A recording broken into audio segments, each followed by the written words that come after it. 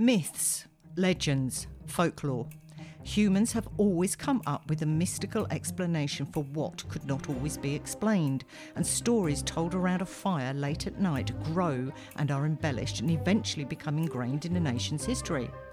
With science ever evolving, many of these historical tales have been explained, but the explanations are not always accepted. Sometimes there are mental illnesses or genetic disorders, and sometimes people become part of a sideshow at a circus and are ridiculed rather than feared. But is it also possible that a facet of human behaviour seen during extreme famine and war, but still practised in parts of the world, was actually turned via these stories handed down through the generations into a mythical beast, and it was the only explanation historically that people's minds could accept? This is the case of Austin Harrouff, and this is Murder Me on Monday.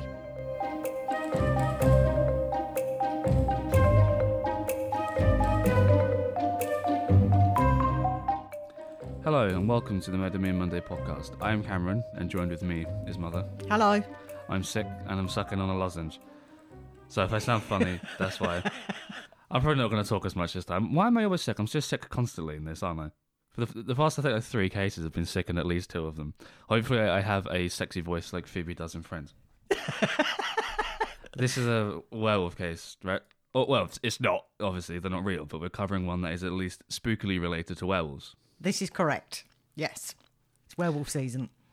I did have questions, but I'll let you talk for a bit and then I'll... No, wait, I'm doing Florida Man, aren't I? Yes, you're doing Florida Man. Okay, so I've actually got a thing about Florida Man this time. And for some reason, I've got animals involved in both of them, and that's not going to be a running theme. It just seems to be what's happening. Being from the UK, we don't really have problems with wildlife. Aside from like the occasional dead badger on the side of the road, I did once see a fucking massive goat with antlers just laying in the centre reservation and wondered... Did you?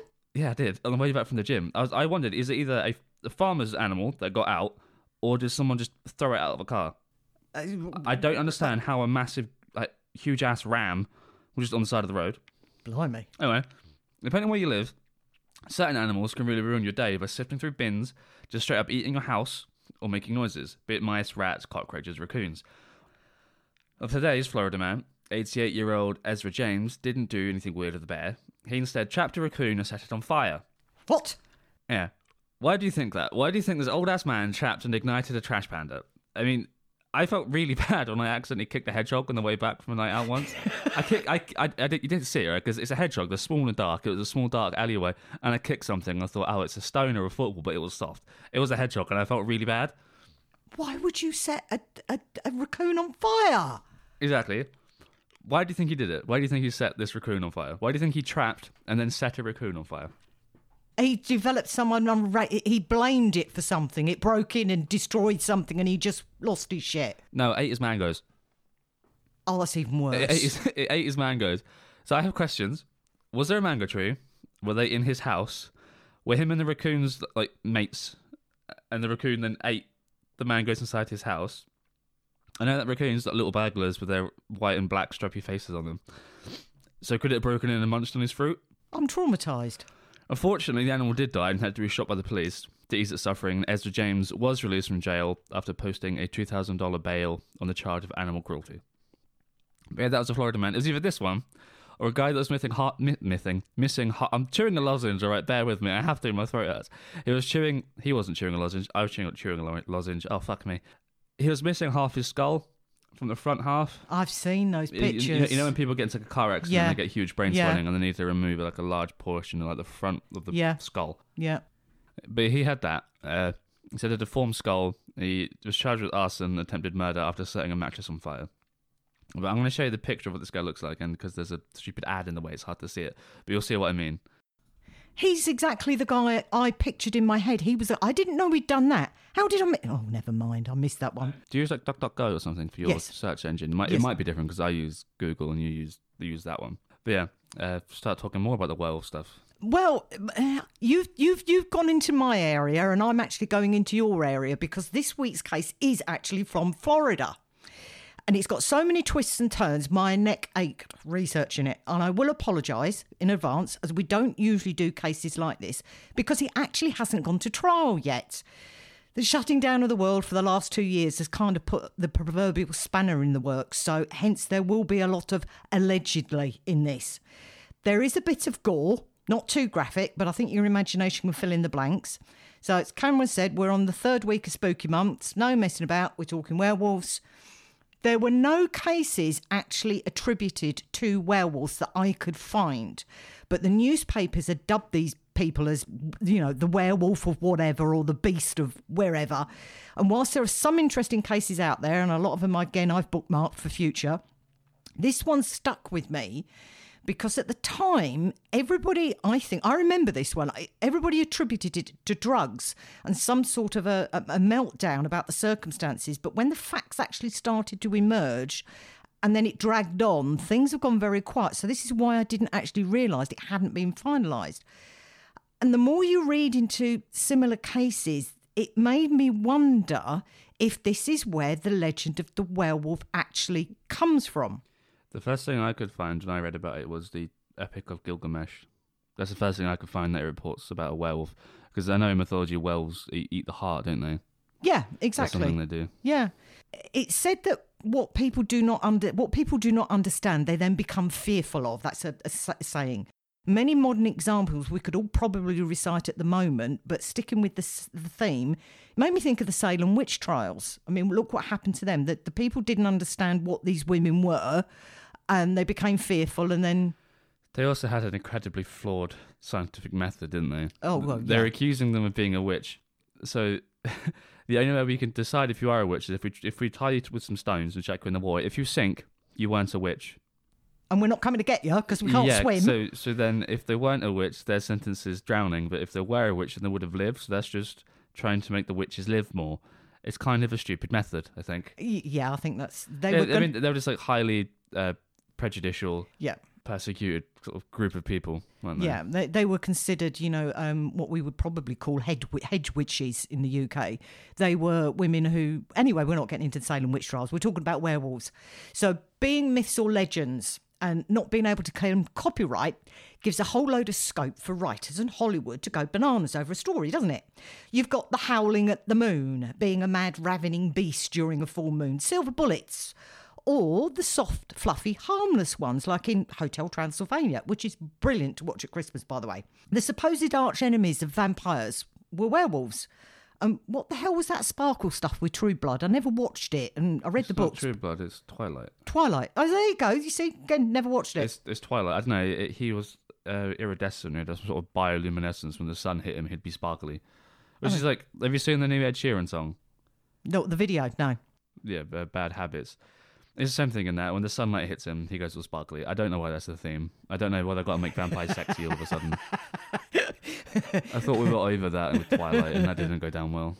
Well, apparently, you found Gilgamesh, but the ancient Greeks are believed to have coined the term from Lycos, or wolf, which is a literal translation.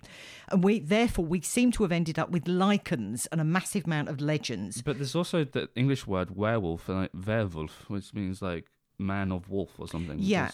Different it was quite surprising when I went digging into it. Again, you found that, but the Nordic countries have their own sagas of similar nature from about the 13th century. But you know why though, don't you? Yes.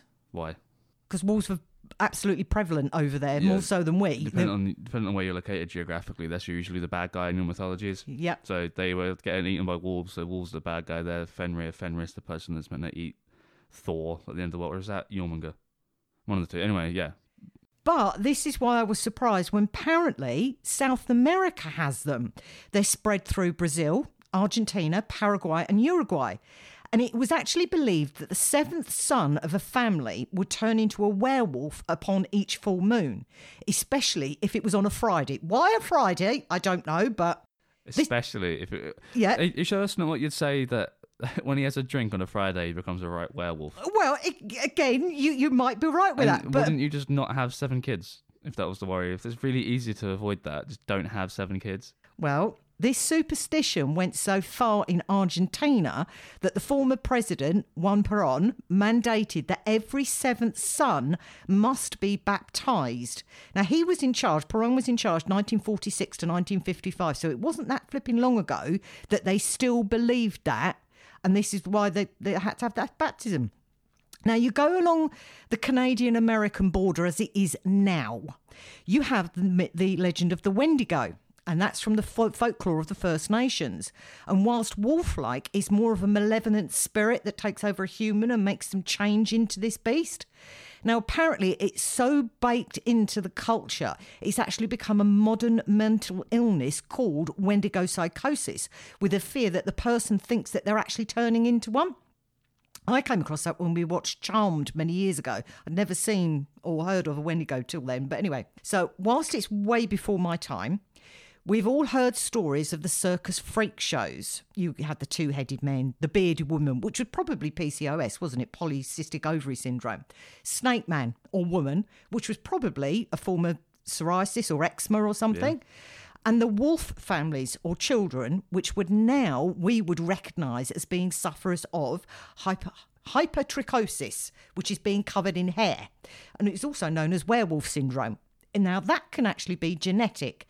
Cancer can trigger it, and also it's a side effect from some medications. You really can get furry palms. Now, we mentioned lycanthropy. And according to some texts, that term wasn't really in use until the 1950s. But there's actually a recognised psychiatric syndrome.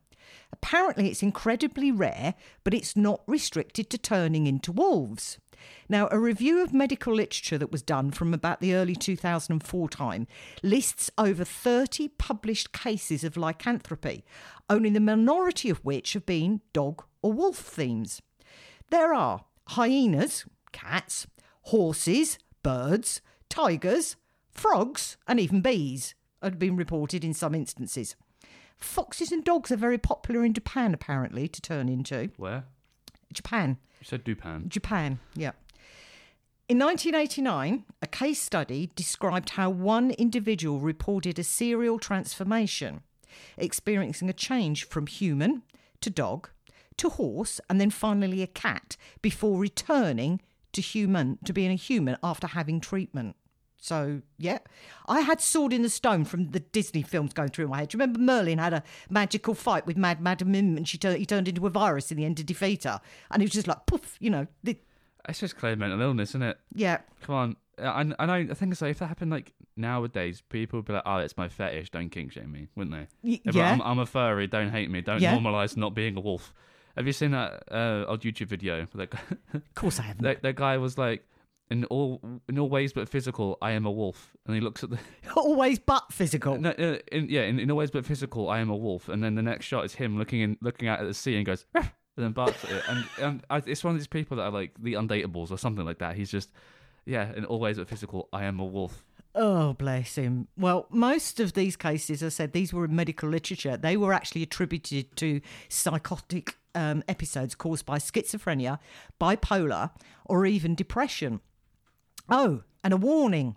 If you like your pharmaceuticals on a weekend, apparently there have been reports that MDMA can make you think other people have transformed.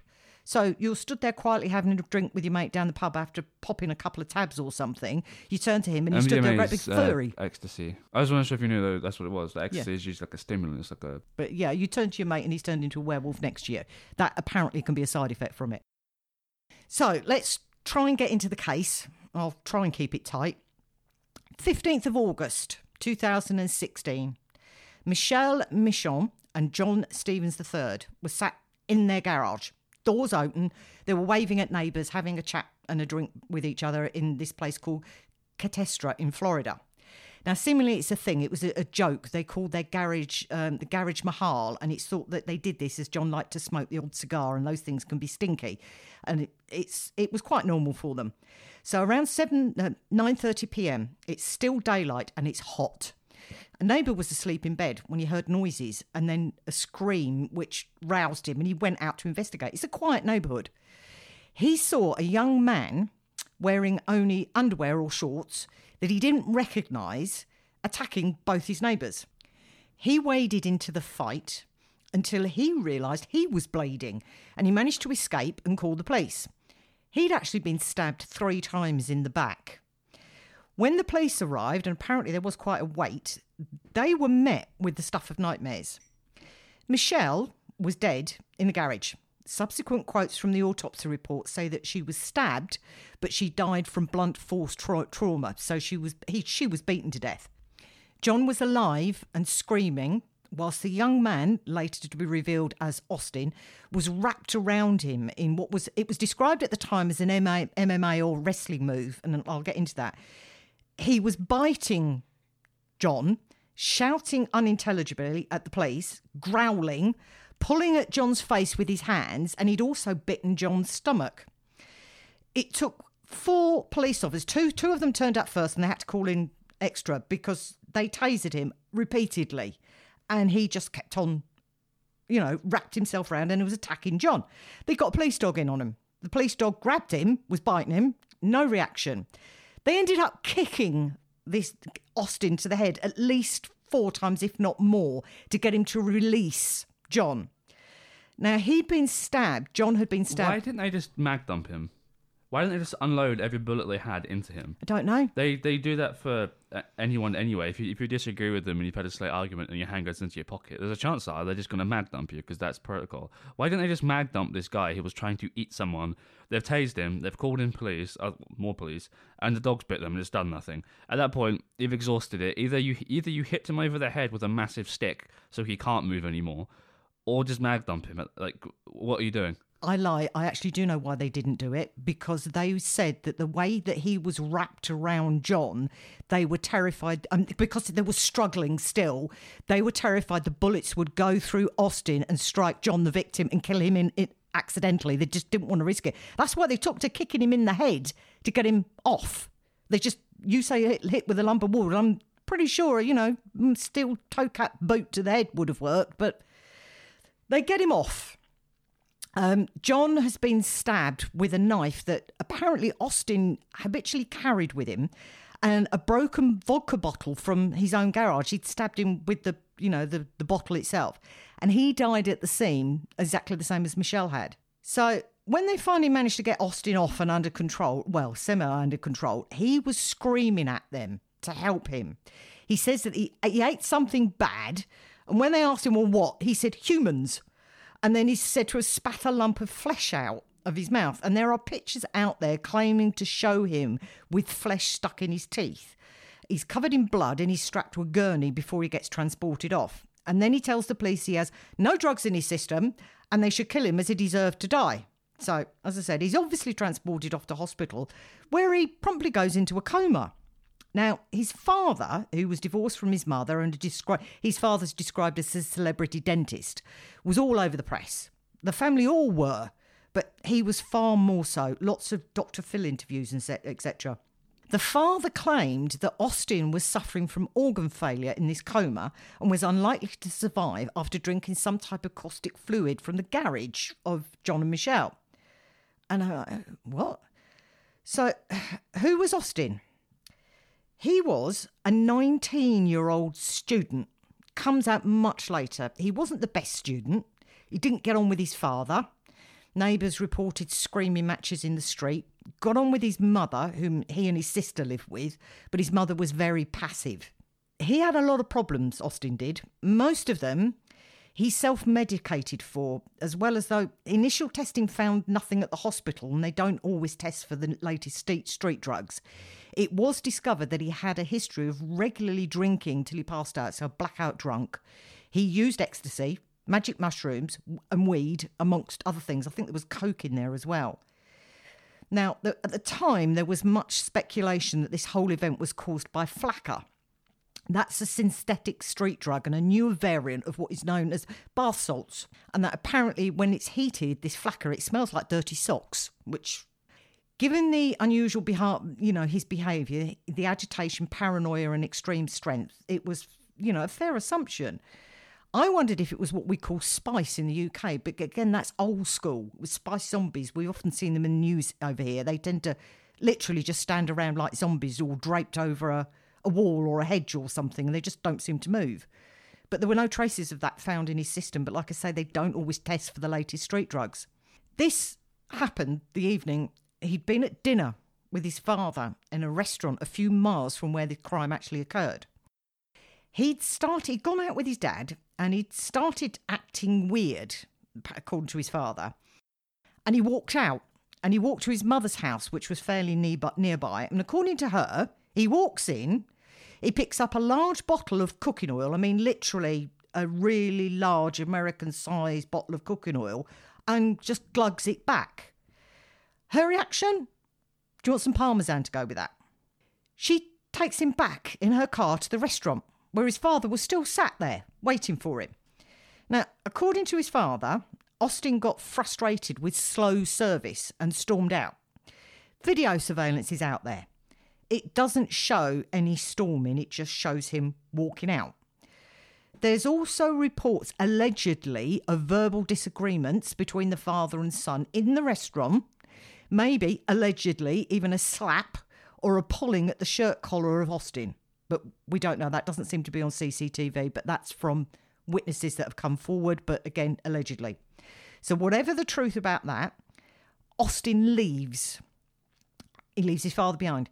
And he seems to be, from what's put together afterwards, he's walking home to his father, when for whatever reason, he turns off at the road before his father's road and attacks these complete strangers. That puzzled me a little bit, because I know they don't have footpaths the same in the US, the same as we do in the UK. So I don't know if he was walking along the side of the road or whatever. But anyway, so he's in a coma in hospital, and his father thinks he's going to die. He survives. There are multiple court appearances. He's charged with 2 counts of first-degree murder with a weapon, 1 of attempted murder for the neighbour, and the death penalty's on the table. The defence produced a psychiatric report.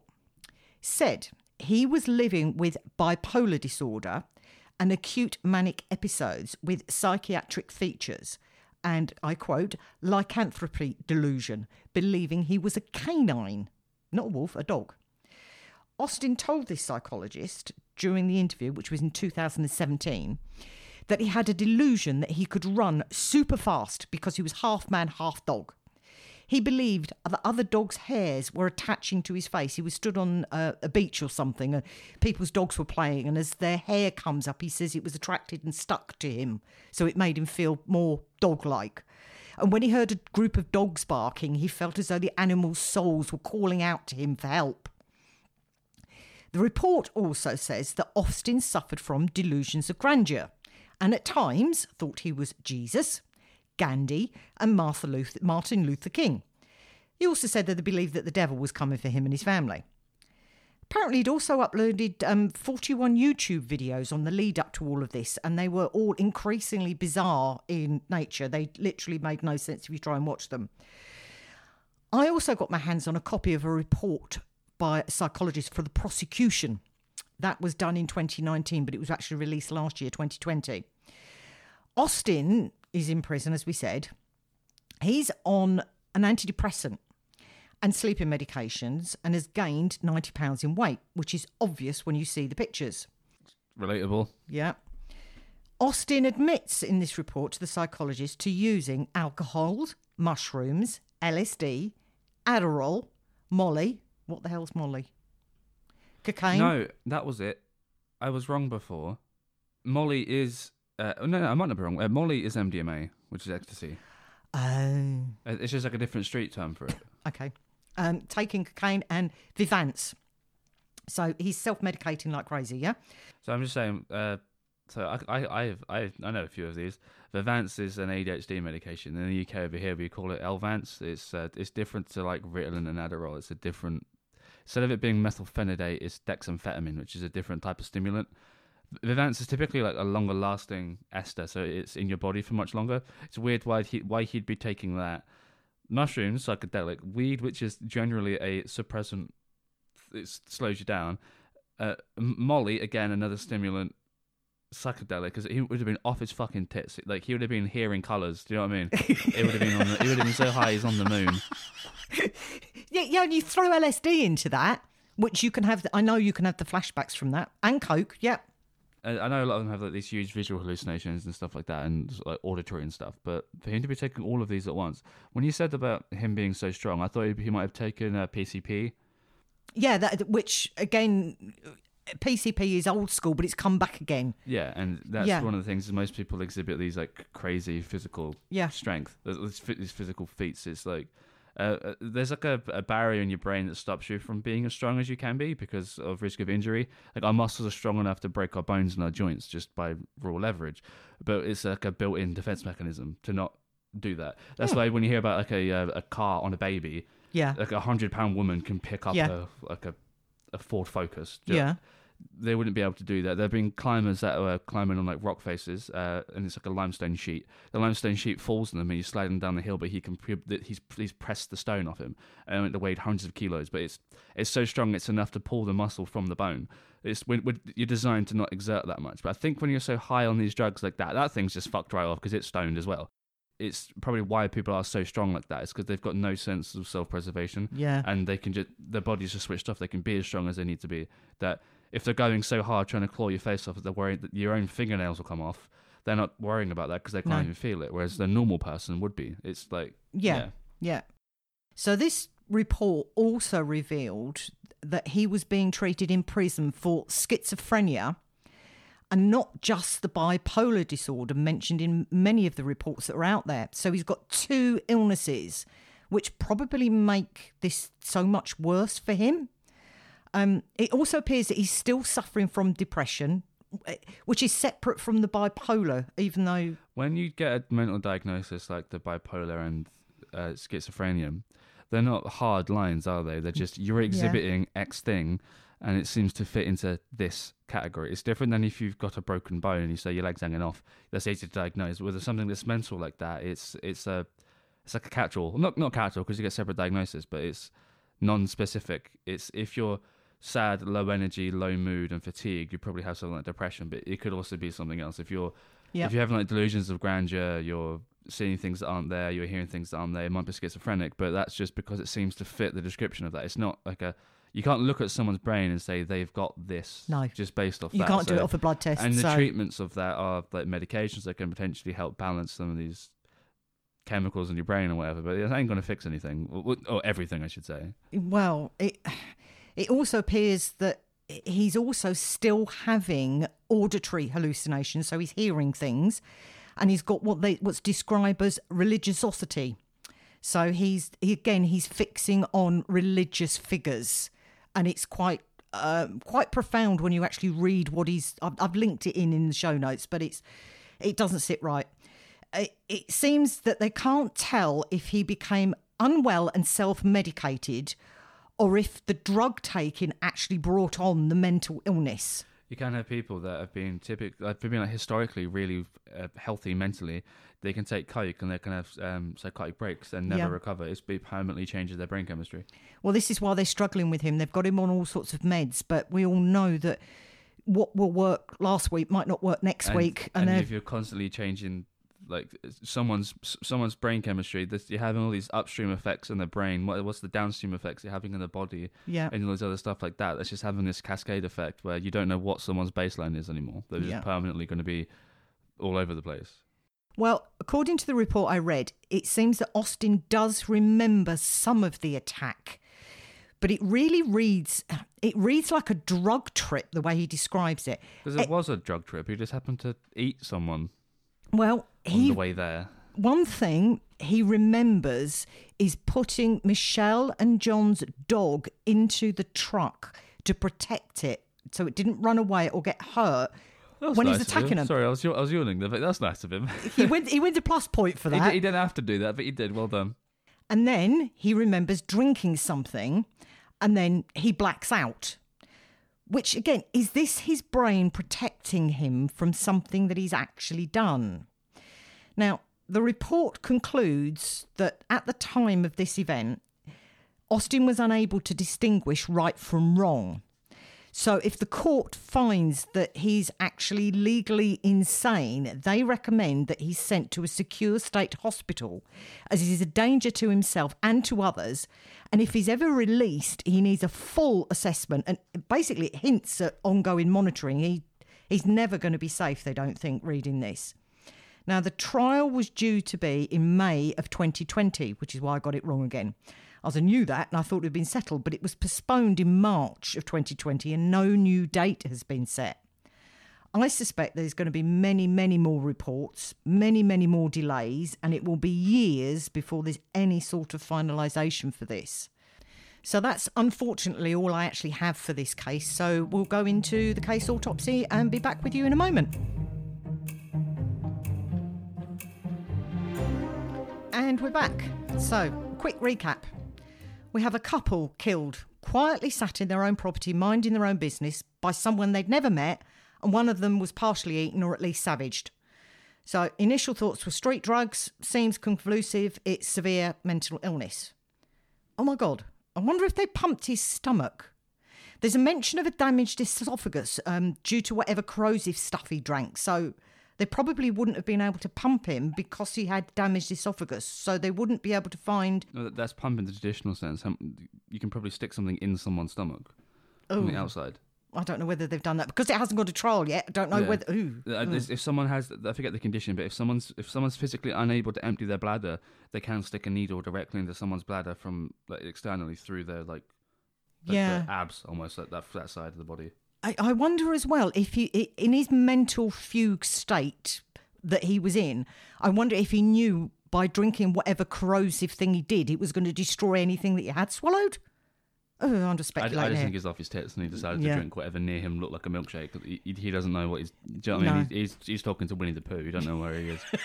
So seemingly he was in remedial reading class in high school, but got a GPA of 3.6. He's in college and testing says he's of average intelligence. So maybe the reading was a teacher dislike or a macho thing. You know, boys don't like reading. He was also part of the wrestling team, which would explain how he held John down during the attack, wouldn't it? And why some parts of the press went with MMA moves. But apparently when he was part of this wrestling team, he tore his ACL. That's the... I think it's the assisted cruciate ligament or something. It's something like that. It's the really big, thick tendon that runs through your knee. It's not the one on the outside. That's your patellar tendon. It's like a really important part of the knee. It's really common with football players. I mean, like soccer players, I should say, and American football players. It's when they test for it, they'll have you lay in the bed, bend your knee at 90 degrees. They'll sit on your foot, and then they'll put the hands behind your leg, sort of around your calf area, and pull it towards them. And if there's loads of flex, it means your knee isn't secure to the. And it's usually one of the things that has to stop a lot of athletes for a long time because their knee is no longer stable. It loses all rigidity. It's super unstable. When I damaged my leg, I tore my meniscus, which is like the soft cartilage in between where your knee connects. So like your femur connects to your fibula and tibia. Right. That's the bit that I tore. I didn't tear a ligament around the knee. I tore the cushiony bit in between. So what would you have thought about treatment for this torn ACL? If it's a full tear ACL, there is no treatment. It has to be surgery. It has to be reattached and regrafted. Right. You can either get cadaver tendons from dead people. You can get a cadaver Achilles tendon, which is like 150% stronger than like your normal Achilles, and that's basically it. Or they can reattach your own one, but for that they need to there's like a really intricate method where they basically bolt the Achilles tendon, sorry, not the Achilles, the ACL to the knee. With like screws and stuff. It's going to be painful, isn't it? Yeah, and you are usually out of the game for a very long time because it's such an important part of the knee, and it's never as strong as it was. So if you're doing it in, say, a combat sport or a contact sport, whatever you did to tear it the first time, it's probably going to happen again. So you have to be extra careful when it goes, and it can happen from if you were to get like tackled from the side and your leg's upright and it suddenly bends in like an awkward angle, like to the left or right rather than where it's meant to, sort of back and forth. You can tear like your LCL, your PCL, or your ACL, and it's like a really important part. It's basically the entire thing that keeps your knee stable. Right. And what's really annoying is when you tear those, you don't know you've done it. When I popped my meniscus, it was just a sound, and that was it. My leg felt fine. I carried on with the training session like normal, doing MMA. And my leg was fine. And then when I got home, I'm like, oh, fuck, my knee hurts. I'm in the shower, and then, you got, like, soap in the bottom of the bath. I sort of, like, kicked it down towards the plug hole. I thought, fuck me, my leg's going to fall off. And my leg just wasn't stable. That's where I tore my meniscus, because it's just not there anymore. It's not the same as an ACL, but it's along those lines. Like, you just don't know it happens. Which is bad, because then you carry on doing what you do, and then it makes it worse. And it's easy to do in wrestling, because you have, like, single legs, double legs, ankle drags, arm drags, ankle picks, which are, like...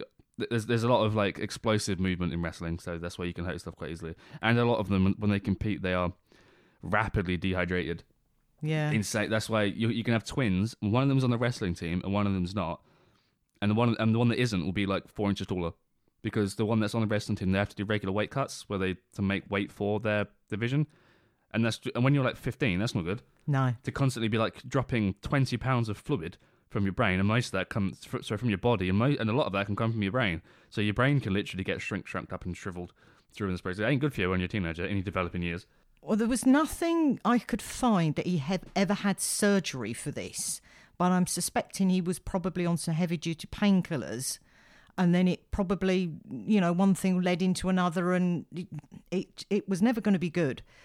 Apparently, his family knew he was really mentally unwell, and apparently had considered having him committed under what's known as the Baker Act. Sorry, it's the anterior cruciate ligament, not whatever I said. It's cystic cruciate ligament. It's the anterior cruciate ligament. I know it doesn't matter. Also, do you notice when we're talking about true crime stuff, and because I know nothing, I sound fucking thick because I'm either asking a really obvious question or I don't necessarily have anything to say. But when you got onto a topic that I actually know about, like physiology, biology, endocrinology, something like that, or animals, I'm like, here's a fact. I'm not stupid. I do know something. But then we quickly segue from that again. So I look like an idiot again. Well, no, you can throw a few more wobblers in this because it's some weird stuff coming as well.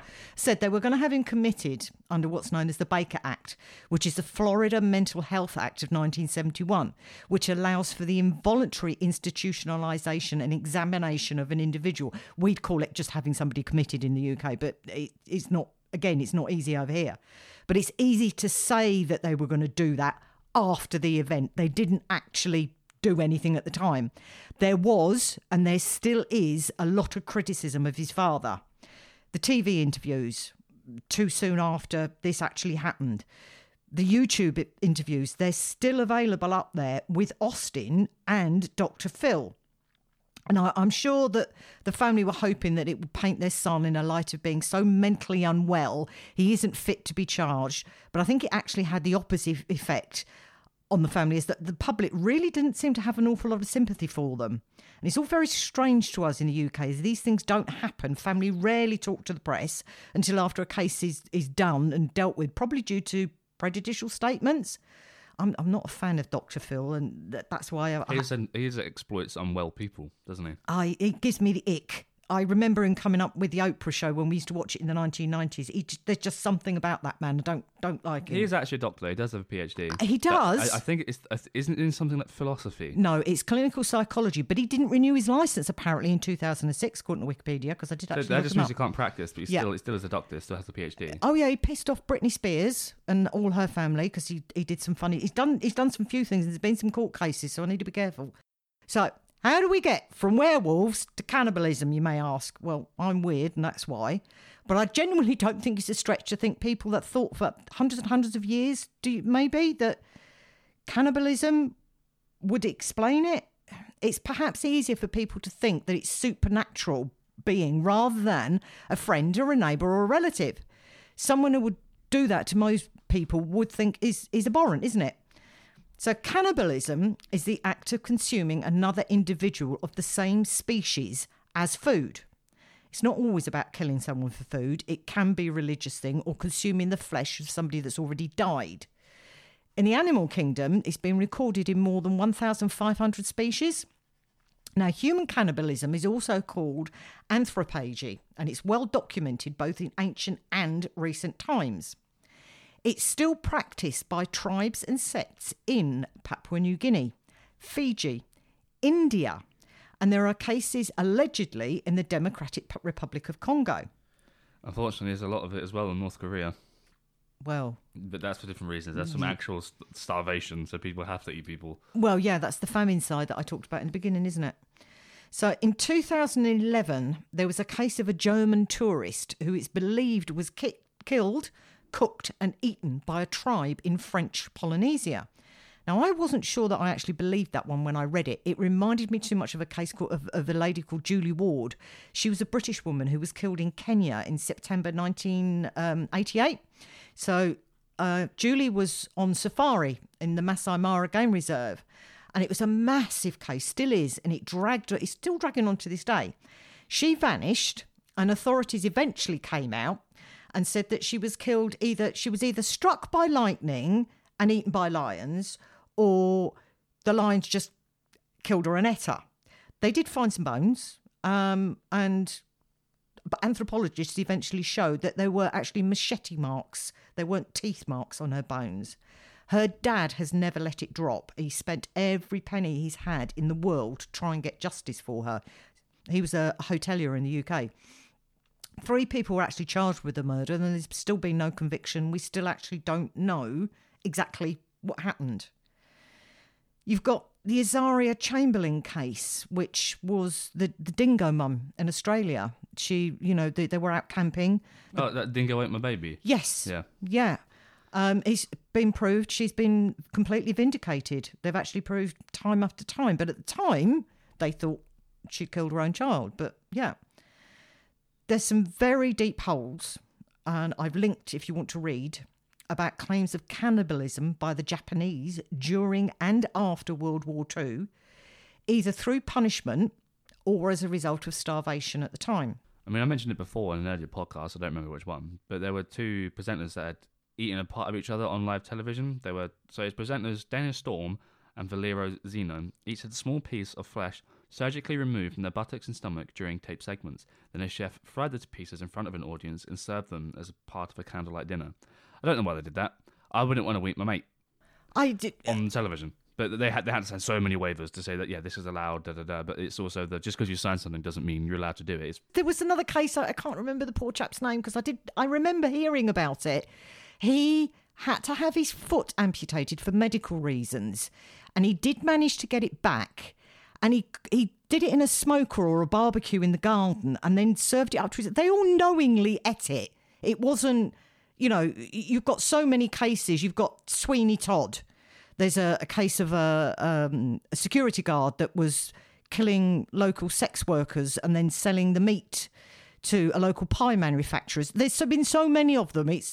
I'm not even going to go into the kink fetishes on cannibalism, but there are plenty out there. You've got Armin Muse springs to mind. If anybody's a true crime aficionado, go and knock yourselves out.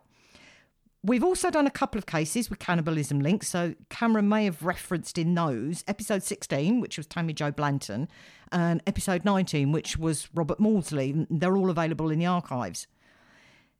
It's horrifying how I picked a flipping case that wasn't settled, although I expect he's never going to go to trial. Or if he does, eventually, I think the death penalty will be taken off the table. Although the initial reports say that John's family wanted the death penalty, which is, I think it's completely understandable after what happened. I think he'll end up in a secure mental hospital, hopefully for life. Certainly reading that last psychiatric report, and as I say, it's linked. Whilst he's heavily medicated, he doesn't come across in any way, shape or form. He's any better at all. He still has the same thought patterns and ideas, and I don't think he's ever going to be safe. So what do you think, Cameron, about my attaching werewolves and cannibalism together? Do you think it's a stretch or...? No, well, it seems to make sense, but it would also work for something like vampirism, because in nature of consuming another member of your species, right? But I guess with the werewolf stuff, it's... The reason why this one works specifically is because he wasn't aware of kind of what he was, where he was, and it ties in with... It loosely ties in with cannibalism, but that's not... that. In his right mind, he wasn't consuming someone. He wasn't aware of what he was doing, but... Yeah. So there's a thing with cannibalism and why you shouldn't do it as if you need fucking to be explaining. told. You shouldn't, I don't need to tell you. I don't need to do a little waiver here saying, audience, don't do this.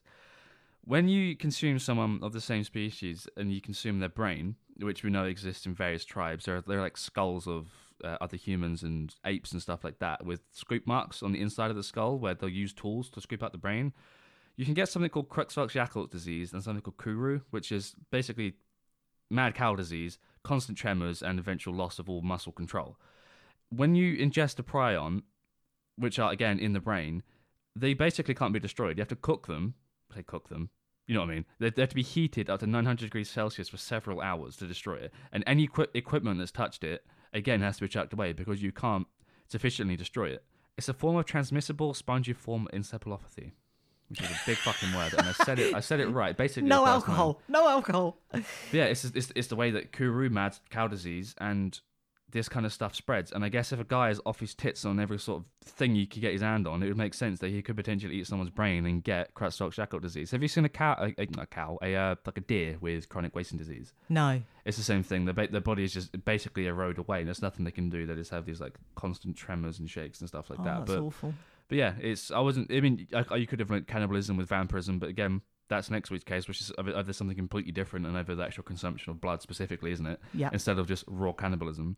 But it reminds me of that bath salt case that was around in like the early 2010s, like 2012ish, because it went. I was at college at the time, and it all came out about this guy that was found eating someone else's face high off bath salts. People just thought it was like either the end of the world or a real life Walking Dead situation, because for someone to be so absent enough to actually eat another man's face. I know that unfortunately there is a huge, I guess it's an epidemic of mental health issues within the homelessness. Yeah, you're right. But there's just different levels to this, and I've got a thing here in the crib notes about this guy, someone called Eugene, and the other guy called Popo. I thought Popo was the slang term for police, which confused me because I thought it says here that Eugene was naked and Popo was wearing only a shirt when the police arrived, and that confused me. But yeah, it reminded me of that, about a man eating another man's face high on bath salts. Yeah, but when the police got there, they couldn't stop him again, which is probably why they thought with this one. Well, it's the same thing as well, though, that I said about where when they're so absent and not aware of stuff, they don't have any sense of self-preservation. That stuff doesn't hurt. So when you get shot, they're not getting put down. That's why they had to shoot him 12 times. Yeah, and it's the poor guy that was the victim of this. Obviously, he was completely blinded. Whatever you do, don't Google the pictures of his injuries. They are. Is it like when that woman got her face eaten by a monkey? Yeah. Yeah, yeah, it's exactly like that. It's not. It ain't good. No, it ain't good. Don't go looking at those pictures. Yeah, it's exactly like that one. Yeah, definitely. So I'm going to leave you with one final mental disorder that's not in the DSM or the ICD-10, but it's the spooky month side of weird, so it merits a notable mention, and I think you're going to like this one, Cameron. Cotard's delusion is also known as walking corpse syndrome or Cotard syndrome. The affected person holds the delusional belief that they are dead. They do not exist. They are putrefying or have lost all their blood or all their internal organs.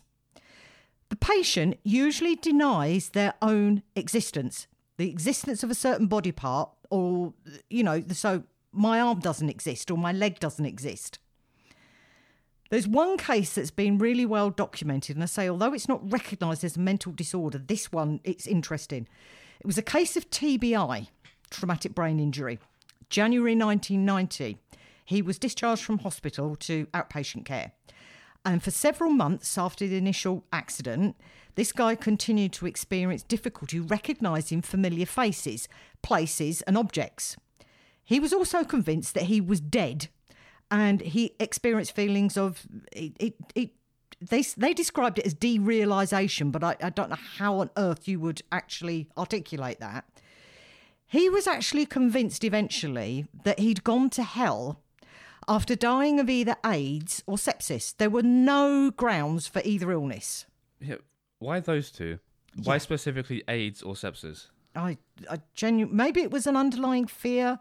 He could be like hypochondriac. You think he has that, so he thinks he has this thing as well. This reminds me of those two police people that what's it called when police? I'm found with loads of weed. Please, the police take it off me. Yes. Police seizure, isn't it? They seize their stuff. Yes. These police seized weed brownies, and then they ate them. But weed brownies have a very different effect to when you smoke it. Because it just sounds like I'm parroting Joe Rogan here. But when you consume a weed brownie, you produce something called 11-hydroxymetabolite, which is like 5 times more psychoactive than weed, right? That's almost fucking verbatim. And I'd hate quoting Joe Rogan. It's psychoactive, so you'll have like hallucinations almost like that. Oh. It's not necessarily a bad thing. Don't go, it's a different thing to getting high, right? And these two police people rang the police. I think this is the way that it was reported to me, but I could be wrong. Reported to me, you know what I mean? That they were like, we're dead or we're dying. Help! Send an ambulance. And they're like, you think you're dead? And I'm like, yeah, I'm dying. I'm dead. It's on YouTube where people that have gotten high without realizing it, and then they ring the police thinking they're dead. So again, maybe this is why that this is described as not being in the DSM, but this guy actually had a brain injury as opposed to, a drug-induced psychosis, which is probably what most people would think with that one, wouldn't they? This guy was so convinced that he did actually seek out some medical testing to prove that he was in hell by the May. But then he started to think, well, maybe I'm actually not dead, although I still suspect it was. It was really weird. He was able to distinguish between dead and alive people. So if you gave him Mahatma Gandhi and, say, the Prime Minister of the UK, he'd know the difference. But with himself, he couldn't tell the difference. But they treated him. They decided he had, of all things, depression. And so they treated him with, the medication for depression, and his delusions of his own death and the fact he didn't exist actually subsided. And it only took him a month before he realised, yes, I am alive, and whatever else had been going on for the last sort of 5 months wasn't real. So he's just dissociated then? Yeah. Which can happen from, I don't know the term for it, but it's not multiple personality disorder. I don't think that's the term anymore. But when people dissociate and then become a different personality, it just sounds like something like that. But going back to what I said about those police officers that had confiscated some weed and made brownies, right? I'm gonna read you basically the transcript of when they called the police. I think I'm having an overdose, and so is my wife. And then the dispatcher says, overdose of what? And he says, marijuana. I don't know if there's something in it. Can you please send rescue? This dispatcher says, do you guys have a fever or anything? And he says, no, I think we're dying. Dispatcher, how much do you guys have? I don't know. We made brownies, and I think we're dead. Time is going by really, really, really slowly. They probably didn't have a job after that, after ringing up their own probably dispatchers. Yeah, but it's that thing, though, isn't it? It's what you do in your own time off. But if you're the police and then you've confiscated weed and then you've just used it, I don't think you're allowed to do that. I think that's not right. I don't think you are. So what are people looking forward to for next week's podcast, or what do you feel comfortable saying without giving too much of it away? So for my mind, the epitome would be vampires, as we discussed, rather than witches, because I think witches can be next year. Vampires, oh my word. The interesting part with vampires is that they're actually people who self-identify. And I think it's got to be easier to... Yeah, but people identify as being a fox, didn't they? True. You've got like wolfkin, otherkin, wormkin. I mean, who identifies as a worm? That's weird to begin with. But people identifying as a vampire, again, I think it's easier to turn around to somebody and say, I'm a vampire, rather than say, I'm a werewolf. And then people say, all right, okay, do you turn furry once a month then?